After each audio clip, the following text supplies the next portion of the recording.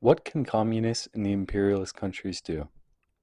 This is a chapter from the book Unequal Exchange and the Prospects of Socialism, authored by the Manifest Communist Working Group of Denmark and published by their press in 1986.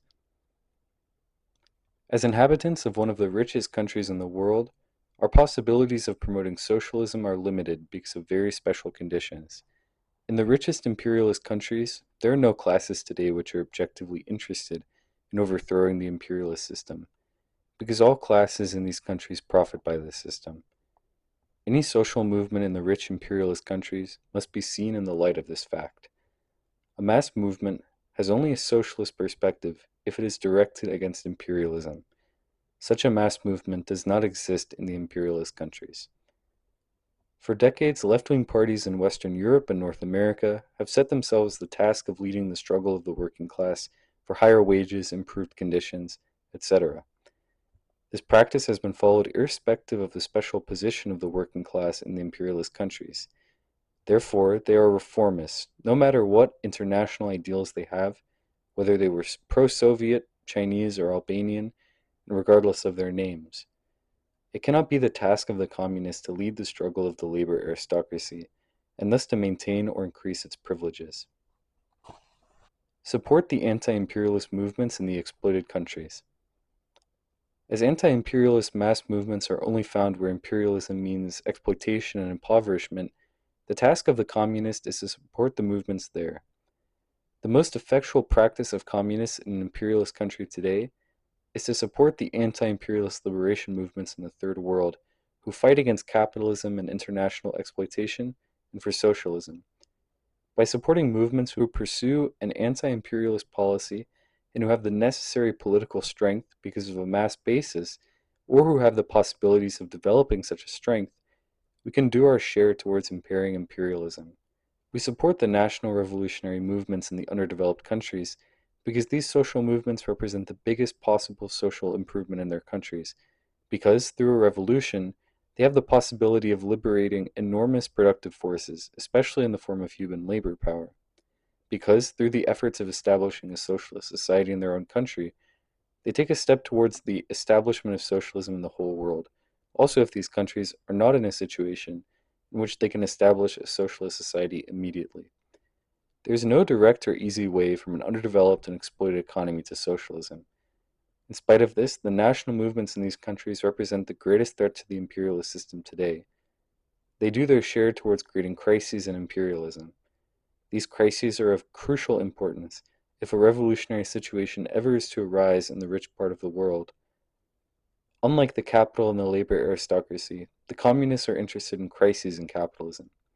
Therefore, when the crises arise, it is not the task of the communists to defend the privileged position of the labor aristocracy by making plans to protect the capitalist system against crises. Communists in the imperialist countries should not try to reduce the extent of such crises and their consequences, such as unemployment, decreases in wages, etc. Even today, when the economic crisis has meant only a comparatively small decrease in the standard of living of the population in the rich countries, the fear of crisis is widespread. The left-wing parties, from the Social Democratic Party to the extreme left wing, compete with the right-wing parties to suggest the most efficient methods of solving the problems of capitalism. To them, it is first and foremost a question of defending the standard of living achieved. The revolutionary perspective of the crisis has been completely forgotten. From a revolutionary point of view, crises are necessary.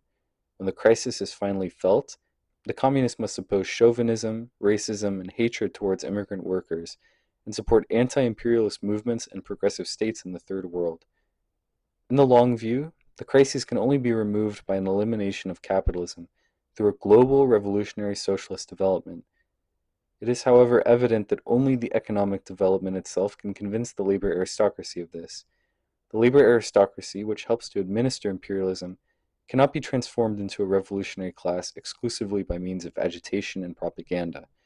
It is primarily the economic development that determines the policy of a class. Support the liberation movements materially. The way in which communists of imperialist countries can support the liberation movements is of course specific from country to country. However, one thing is sure: if the support is to be of any importance, it must primarily be of a material nature.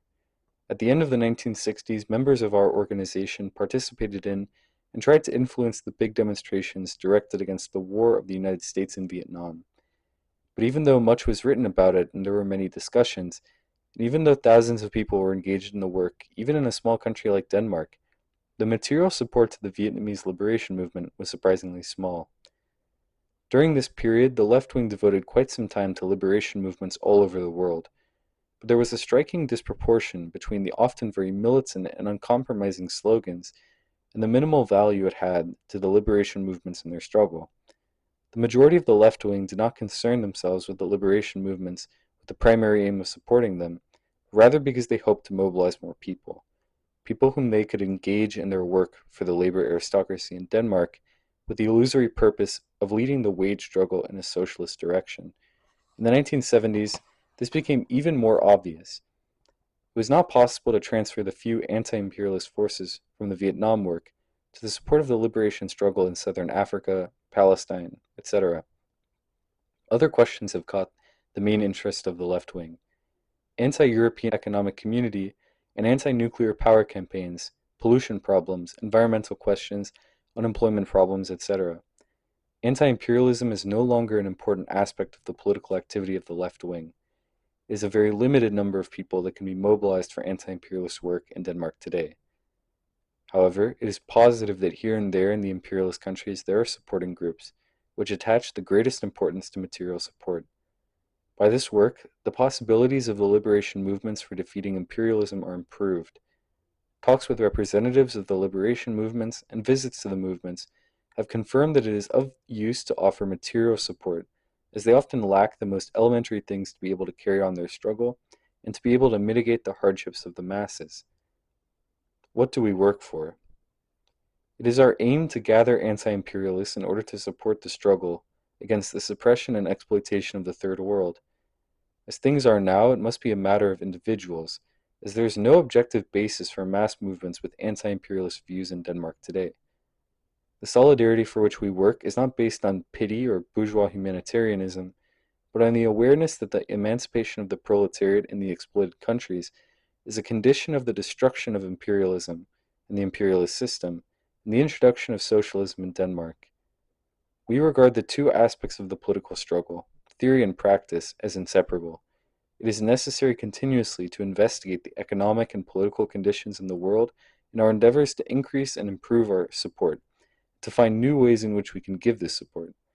We have to study which contradictions are the most important, so that our efforts are concentrated on the areas which will be of most benefit to the struggle for socialism. We shall communicate our views to the anti-imperialist movements and states in the Third World, and to anti-imperialist groups and organizations in all countries. In particular, we shall discuss our opinion of imperialism and the economic and political conditions in Western Europe. For a long time, the left wing has passed on its illusions about the conditions in Europe and the solidarity of the working class with the liberation movements. We shall continue to tell the liberation movements not to count on an active support of their struggle on the part of the labor aristocracy. On the contrary, they must expect opposition. This is not due to ignorance or lack of information about the struggle, but to the position of the working class of the imperialist countries as a labor aristocracy, a global upper class.